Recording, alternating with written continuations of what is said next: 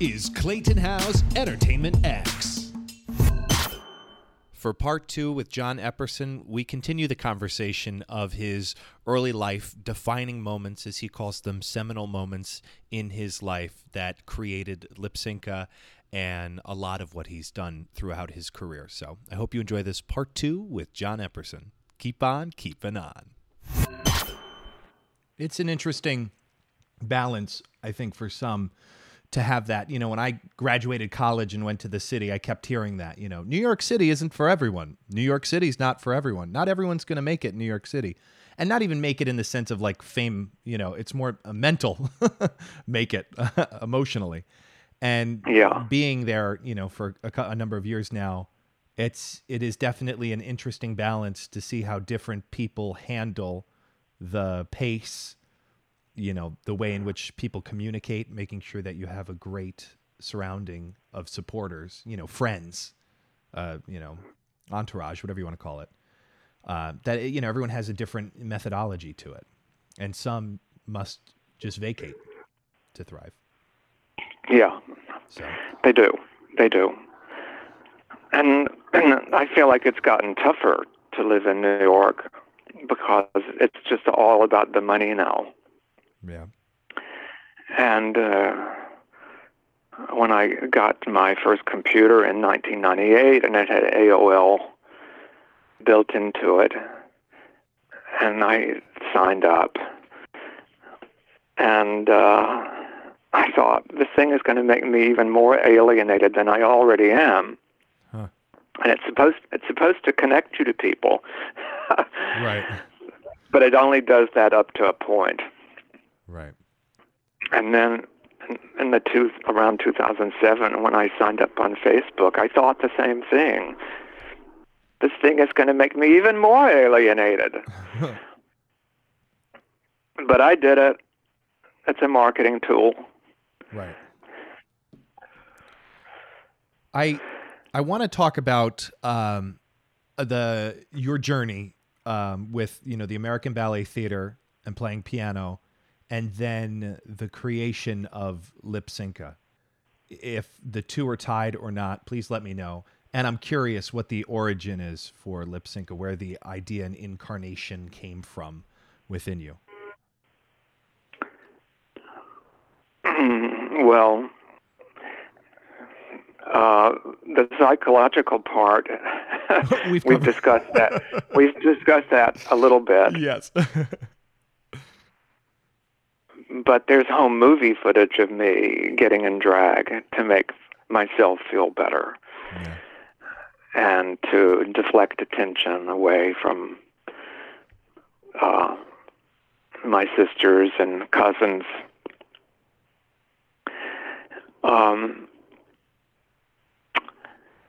And I probably, I was aware on some subliminal level that the best way to deal with the repressive atmosphere of Mississippi was to do something rebellious. Yeah. And getting in drag and poking fun at gender concepts was a good way to be rebellious, a fairly safe way. I don't remember now what age I was, but 12 or 13, I guess. The local junior chamber of commerce in the town where I grew up. The town, by the way, is called Hazelhurst, Mississippi. Mm. And Hazelhurst is probably most famous because it's the setting of a Beth Henley play and movie called Crimes of the Heart. I'm familiar. Did you? Oh, yeah. That won the Pulitzer Prize. Oh, yeah. And the movie was not filmed there, but it takes place there. And there's even a moment towards the beginning of the movie when Jessica Lange is on a bus and she looks out the window and she sees a sign that says, "Welcome to Hazelhurst." Mm. That's where I grew up. And the local Chamber of Commerce, which was all men, Junior Chamber of Commerce, I think, JCs, they call themselves, they staged what they called a womanless wedding. and it was a benefit, I suppose, for their own organization. But the reason it was called Womanless is that all of it, and it was a staged wedding, but a comical staged wedding. And all the female parts, the bride, the mother of the bride, the maid of honor, all of that, the flower girl, were all these men in drag. And to me, well, I just remembered it was liberating, and it was like anarchy. That seeing all these men now doing this. And so that probably was a seminal moment for me when I realized, oh, wow, you can do that and cause an uproar, a positive uproar. Right. And my mother and I watched the Carol Burnett show pretty faithfully in the 60s and 70s when I was at home on Saturday nights, and remember seeing Jim Bailey as Streisand. And so that was a confirmation that this could be something even bigger and better. And then I got to college, and I went to my first gay bar. Probably I was underage. It's called Mae's Cabaret, MAE''S Cabaret, in Jackson, Mississippi, which is 30 miles north of where I grew up. And Jackson is the capital of the state. It's the largest city there. It's only 250,000 people, but it is the largest. Yeah. And there was a gay bar. And I went there one night, the first time with a friend, and danced with a man for the first time to the song Rock the Boat, Don't Tip the Boat Over, Rock the Boat. Do you remember that song? Oh, yeah. On the jukebox. Yeah. So that was fun and liberating. And then I went again with another friend on another night, thinking it was going to be a similar evening, but they had a drag show, which we were not expecting. Yeah. And it was a troupe from Memphis. And one of them apparently is still alive and still in Memphis, called himself Belle Starr, and wore a 50s poodle skirt. And another one, I don't remember his name, but he also, besides the name that he had created for himself, he described himself amusingly as the only perambulating mouseketeer. Do you know what a mouseketeer was? Of course I do. Well, you're in Orlando, so yeah. How could you not? Yeah.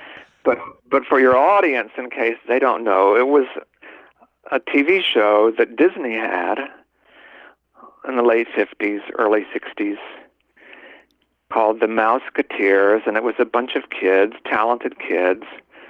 Annette Funicello was one when she was very young, before she made any beach party movies. And a man named Bobby Burgess was a mouseketeer, and he later went on to be the dancing team on the Lawrence Welk show, Bobby and Sissy. Right. And I guess this guy, who was now performing in drag in Memphis, had been a real mouseketeer on the Walt Disney show, and had outgrown it and had drifted into the nether regions of show business, performing in drag in Memphis, Tennessee. And I didn't even know what the word perambulating meant. It took me a while to find out. It meant walking and standing which makes it extra funny, you know. He was calling himself the only walking and standing Mouseketeer. Oh my God. But they performed and they lip synced. Oh, and I left something out, but I'll go back to that. So I found their performance absolutely frightening, and I didn't know why. But as I look back now, it was frightening because I saw myself. You know, I saw my own future and didn't know it. And the fact that it was in a gay bar and related to gay culture, which at that point, even though I was there, was still very frightening and forbidden and taboo and secretive and hidden and all of that. And we're talking about Jackson, Mississippi, mind you. We're not talking about New York City. So all that was very scary. I'm going to backtrack a little and tell you that when I was very young, in the late 50s, my father had a record album, and this is real. You can look it up on Google. The album was called For Men Only, and the cover of it has a picture of Jane Mansfield on all fours looking up at the camera, and she's wearing a black cat suit, which nowadays would be called a unitard, I guess. And she's not on the album, you know, she's not performing or singing on the album, but Jane's picture was on a lot of record albums at the time just to help sell them. And my sisters would lip sync to those records and perform for me and my mother, put on a show. And my mother called it pantomime. She didn't call it lip syncing. But I think that made a big impression on me as a kid. You know, putting on a show, lip syncing to female voices was all fascinating to me. So I think that has something to do with what I ultimately decided to do myself. But back to the story about the gay bar in 73. So I saw this drag troupe from Memphis, very scary, and I didn't go back there for about 12 months. But in that intervening 12 months, I was going to the school library and reading Time and Newsweek every week, especially the art section, and saw a review of a New York stage performance by a man named Charles Ludlam, who was doing his version of Camille in drag. And that so impressed me that he was in, it was either Time or Newsweek, one or the other. Both of them were very reputable at the time. And I thought, well, see, here's somebody doing that, and they're being praised for it in a major publication, but they're in New York, where you can call that art, and there's no stigma attached to it. But also, his piece was described as ridiculous theater, which was a concept that I had never heard of before. And by then, I had also heard of absurd theater, Albee and Ionesco. So I made friends with this person who, a man named Dwight Adcock. He's dead now, but he had been a theater major at Millsaps College, which is also in Jackson. It's still there, as well as the place I went to. And they were kind of sister colleges They weren't far from one another, but they had a more thriving theater scene at Millsaps. And I had seen this guy, Dwight Adcock, on stage, and I got friendly with him, and he was very flamboyant and funny. And he asked me if I ever went to see the drag shows at May's Cabaret. And I said, well, I went to one, but I didn't like it. That was 12 months ago. And he said, well, you have to go again because it's theater. Well, you see, I hadn't thought of it that way. I hadn't thought of it as theater and that I could look at it with an objective eye as opposed to a subjective eye. And so I went back and looked at it in a whole new way. And I didn't perform there ever.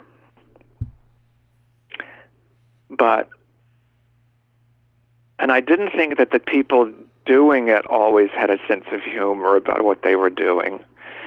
Obviously, the one who called himself a perambulating Mouseketeer had a sense of humor, but Right. a lot of them were what are now called pageant queens, where they just wanted to look pretty and stand and lip sync to Dionne Warwick or Connie Francis.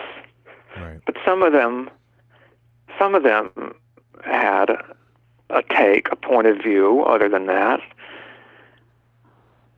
And even the ones who were very serious, it was possible to look at that as absurd theater.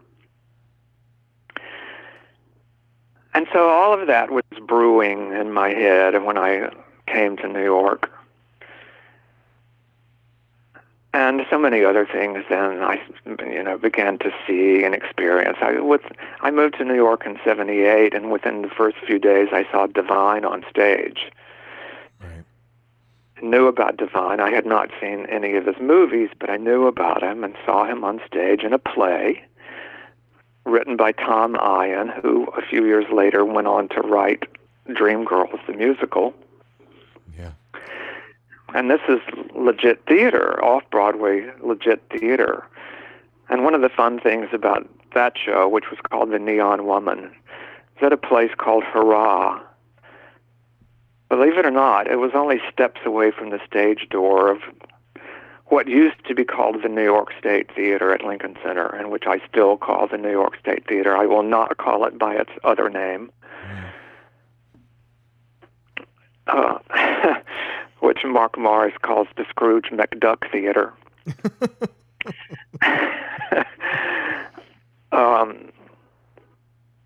But this was a nightclub on the West Side, a wild nightclub. And so Divine was doing this show there. And he wasn't the only actor in the show. But then the show was over, and you stood up, and the lights changed, and the music came on, and it was a disco. Because we were sitting on the floor watching the show. Stood up, and it was a disco. This was 1978. This was when Studio 54 was at its peak. Right.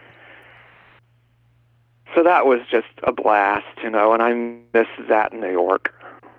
I don't see anything like that happening. Well, nothing's happening in New York now, but before all of this happened, I don't think there was anything quite like that. Right. And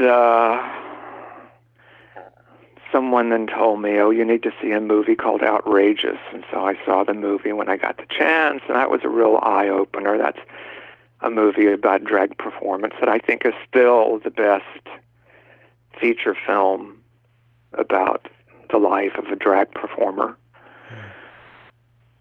It's the life of a drag performer in the 1970s, but some things haven't changed. And then, I was being exposed to so much. I was seeing everything I could afford to see. And then in the summer of 1981, we haven't even talked about the piano stuff, but in 1980, I started working at American Ballet Theater full-time, and Right. in the summer of 1981, there was a troupe of dancers from a smaller troupe that went to Europe, and I went with them. And we had a fantastic tour of Italy and France. And at the end of the tour, I was on my own, and I went to Paris, where I hooked up with a friend who came over.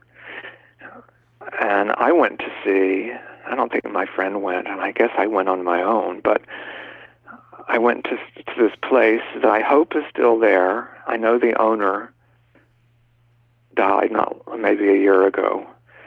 It's called Michou, Michou, and that was the name of the owner.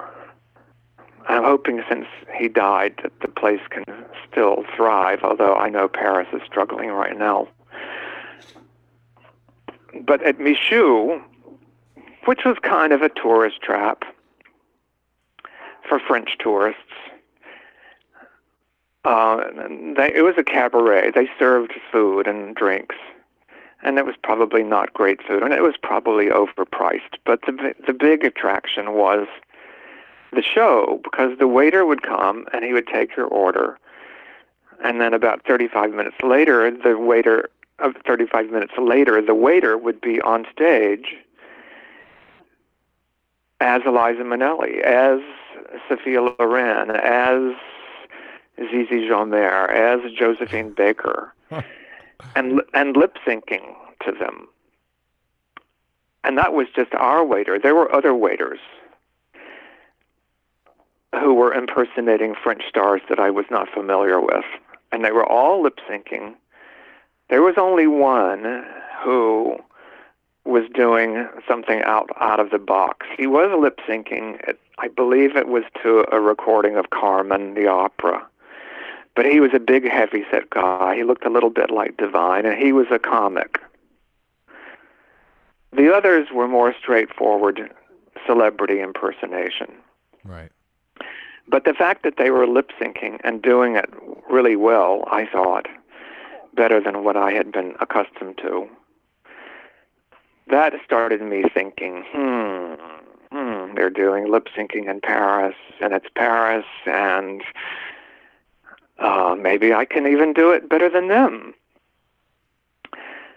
But I didn't want to be a celebrity impersonator, although I admire that a lot. Right. The movie Outrageous is about a celebrity impersonator who did not lip sync, by the way. Craig Russell, he was a real singer. If you've never seen that movie, it's on YouTube for free, quote, for free, unquote. And it's very good. He's excellent. But these people were lip syncing. And so I started thinking, there's maybe something to this. So I kept thinking about it. And I was then, and I am now, a movie buff, but this was early 80s when there were still a lot of movie theaters in New York and a lot of revival houses. And there was a revival house on Broadway, just north of Lincoln Center, that had been an old neighborhood movie theater back in the day, but it was still standing. And it was a successful revival house called the Regency. And they showed a different double bill every 3 or 4 days. And I was there a lot. It was like my temple. Right. And they were showing a movie that I had seen the title of, an MGM musical with Sid Charisse and Gene Kelly. And I wanted to see it because it was MGM, produced by Arthur Freed, who made all the great MGM musicals, and The Two Stars, and written by Comden and Green, and I knew who they were, of course.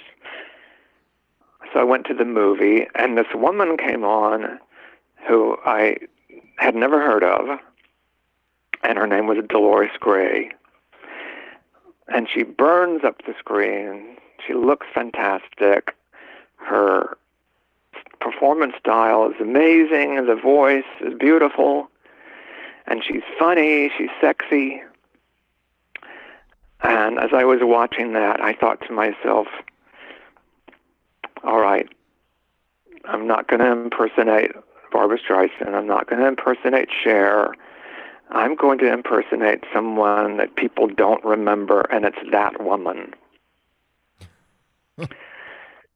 And so that combined with the lip syncing notion and my fascination with fashion modeling as a kind of theater, and fashion models from the 50s and 60s who had exotic names, one-named models like Dovima and Verushka and Wilhelmina and Apollonia. I thought, well, if I'm going to do lip syncing, I need to come up with a name that tells the audience that what I'm doing, and I have a sense of humor about what I'm doing. Right. But I also want it to sound chic, and I want it to sound like a one-name fashion model. And that's how I came up with the name, and the name is the concept. And the reason it's spelled in a funny way is because I thought that would make it look more like a fashion model.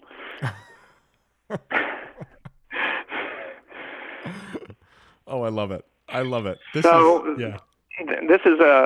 just some of the things that were going through my head that created this. Right. But some of the bigger points anyway.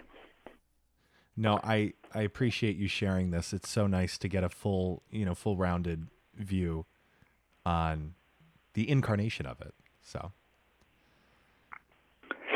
now we're coming up on to about an hour.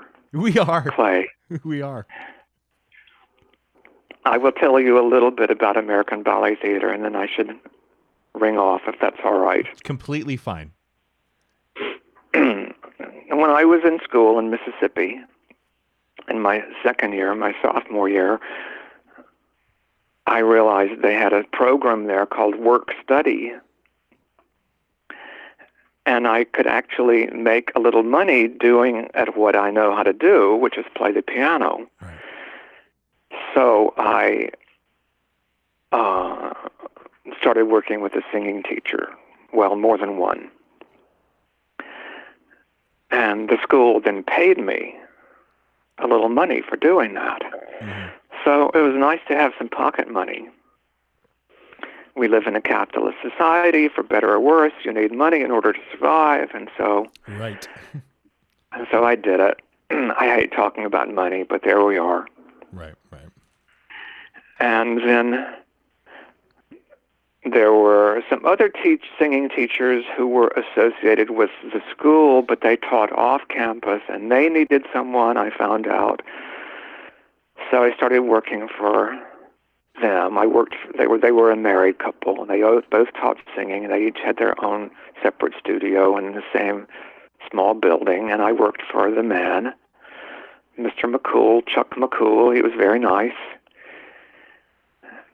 And I was making extra money that way, and I liked having some pocket money because then I could go to the movies more often and buy record albums and books and go to New Orleans and buy magazines and see shows. And New Orleans was becoming an important cultural outlet for me because there were movies to see there that you couldn't see in Jackson, and sheet music stores that they didn't have in Jackson.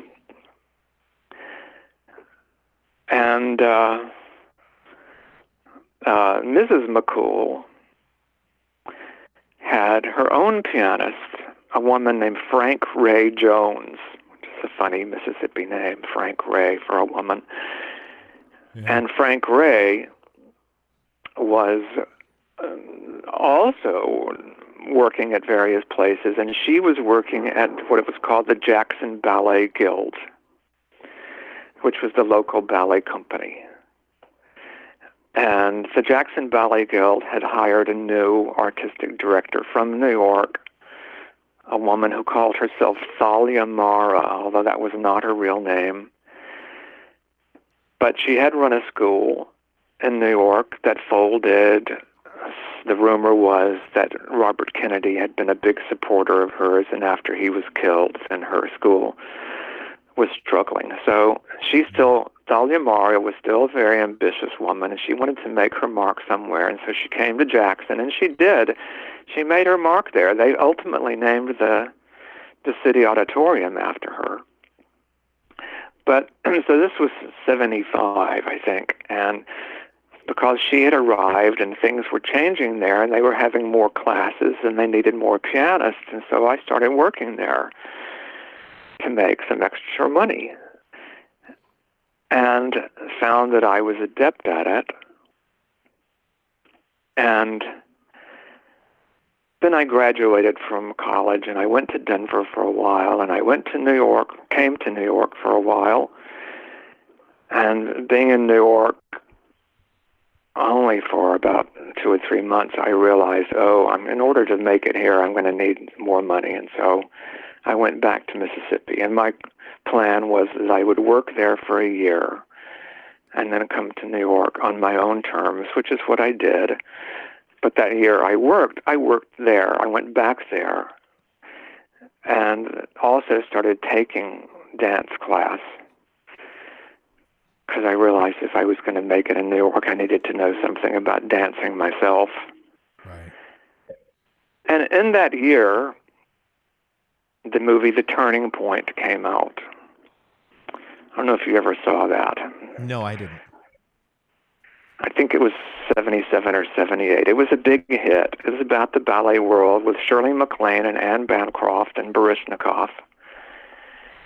And it featured dancers from American Ballet Theater. I think in the movie it's called the American Ballet Company, but they were using artists from American Ballet Theater. Right. Also in that intervening 12 months, Baryshnikov and Gelsey Kirkland did The Nutcracker on PBS. And she was obviously brilliant. And to my mind, she seemed like the Judy Garland of ballet, this incredible artist who could do anything. Yeah. Unique and unusual. And then there was another thing on PBS, Live from Lincoln Center, that was an entire evening of American Ballet Theater, and there she was again, dancing Balanchine's theme and variations with Baryshnikov. That is on YouTube. You can see it. It's incredible. And then they interviewed her, and I was even more fascinated by her. And I already had my plan to go to New York, but then my plan said, I'm going to get a job at American Ballet Theater. And sooner or later, I will meet Gelsey Kirkland, I will work with her, and I will meet the director, Herbert Ross, who made the movie The Turning Point, and he will make me the movie star I want to be. Came to New York, got a job very quickly there, playing the piano for their school. And 2 years later, 2 years went by, and in those intervening 2 years, I started playing company class, and then they realized I could play rehearsals. And in 1980, spring of 1980, they were having their 40th anniversary. And all these stars from all over the world were coming to perform. And two of the stars were Rudolf Nureyev and Carla Fracci, who were to dance a sequence from Giselle at this gala. And they were scheduled to work in Studio One on West 61st Street. The building isn't there anymore, but it's in the movie The Turning Point. And I happened to be standing in the lobby. I don't remember why, but the pianist for their rehearsal didn't show up. Huh. I never found out why, but it's very easy to get confused there when schedules are changing and people get injured and suddenly everything has to change. So, and they were also working over at the Opera House. They weren't just working on 61st Street. So, and I happened to be standing there, and the conductor who was to conduct the rehearsal and then the performance saw me. And although I had never really done anything with him, he said, I need somebody to play this, and I'll get you through it. And Giselle is pretty easy to play in terms of the notes, but it changes tempo constantly. He was a great conductor. His name was John Lanchberry. He's dead now. And he worked on a lot of movies, including The Turning Point. But I played that rehearsal, sight read Giselle. And he did get me through it. Before each section, he would say, this is going to be in 3, or this is going to be in 2, and so it was very clear. Yeah. And I was in the room with Rudolf Nureyev, playing the piano for him. It was crazy. And I think that was probably the moment that Lanchberry realized, oh, if I ever need someone, this kid can fill in. And then one of the pianists left. I don't know why. One of their full-time pianists left, and so he hired me.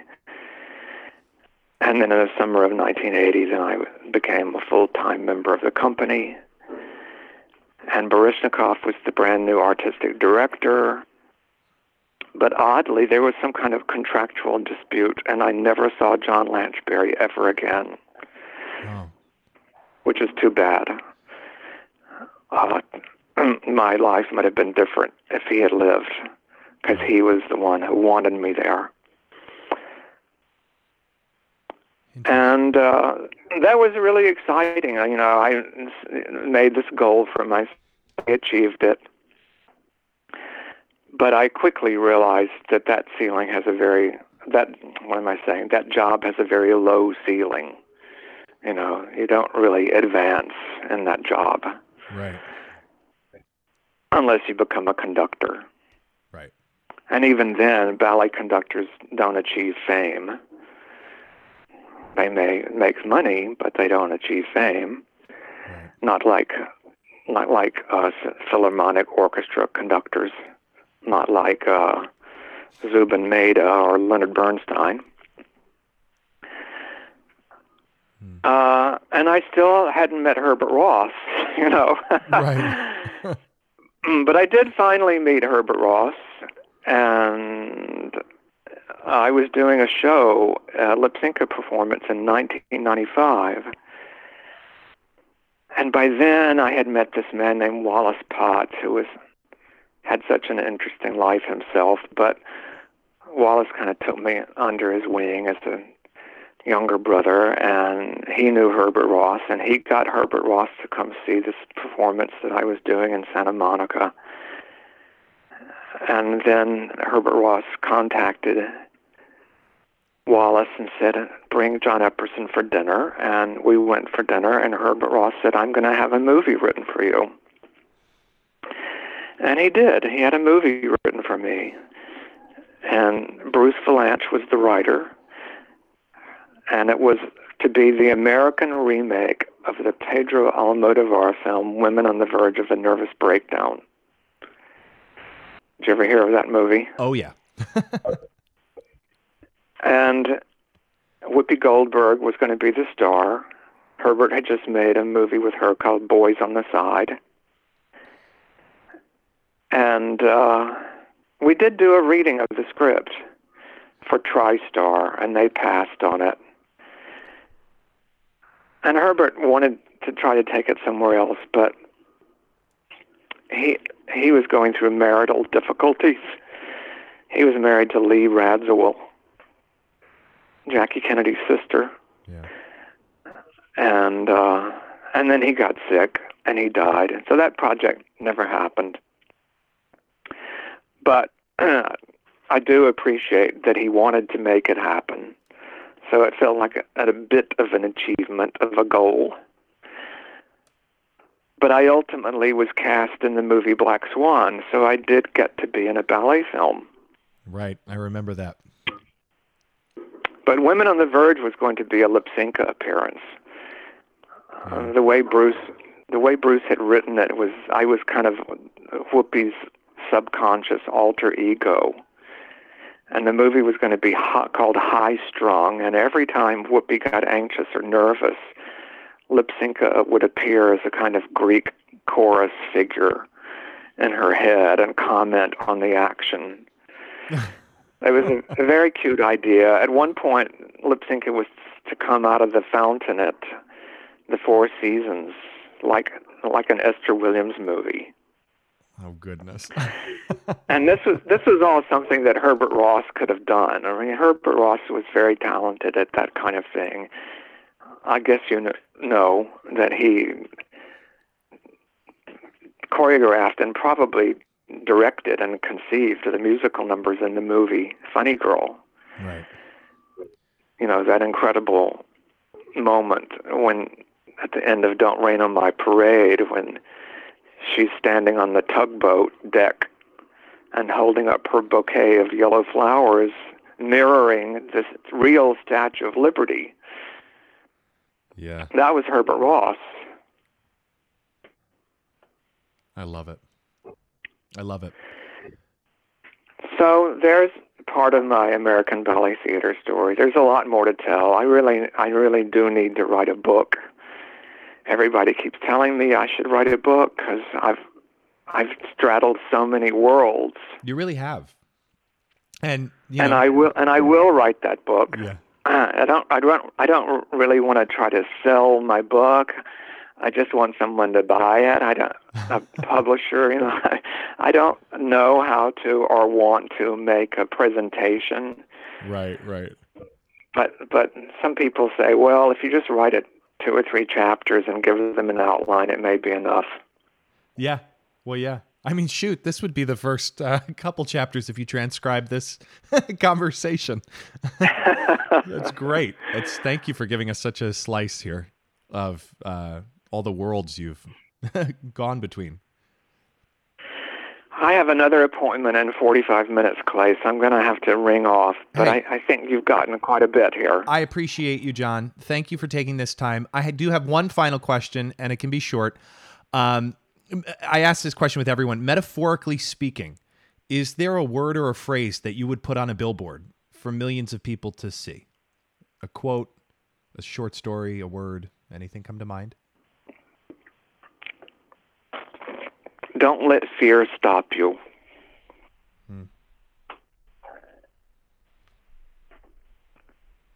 I love that. That's what I would say.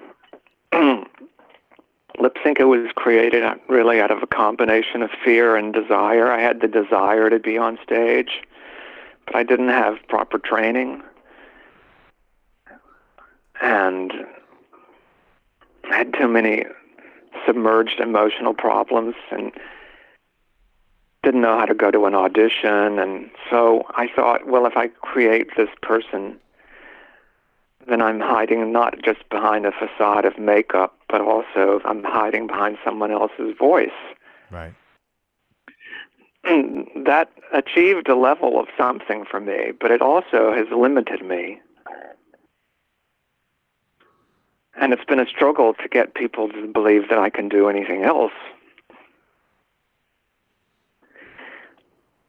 So now we're back to that subject of ambivalence where we started. Right, it's a full circle of life. At the beginning of this. Yeah, fear and desire. Yeah. It's a powerful combination. That might be the title of your book. I've been thinking the title might be Fabulous Frightened Me. Ooh, I like that better.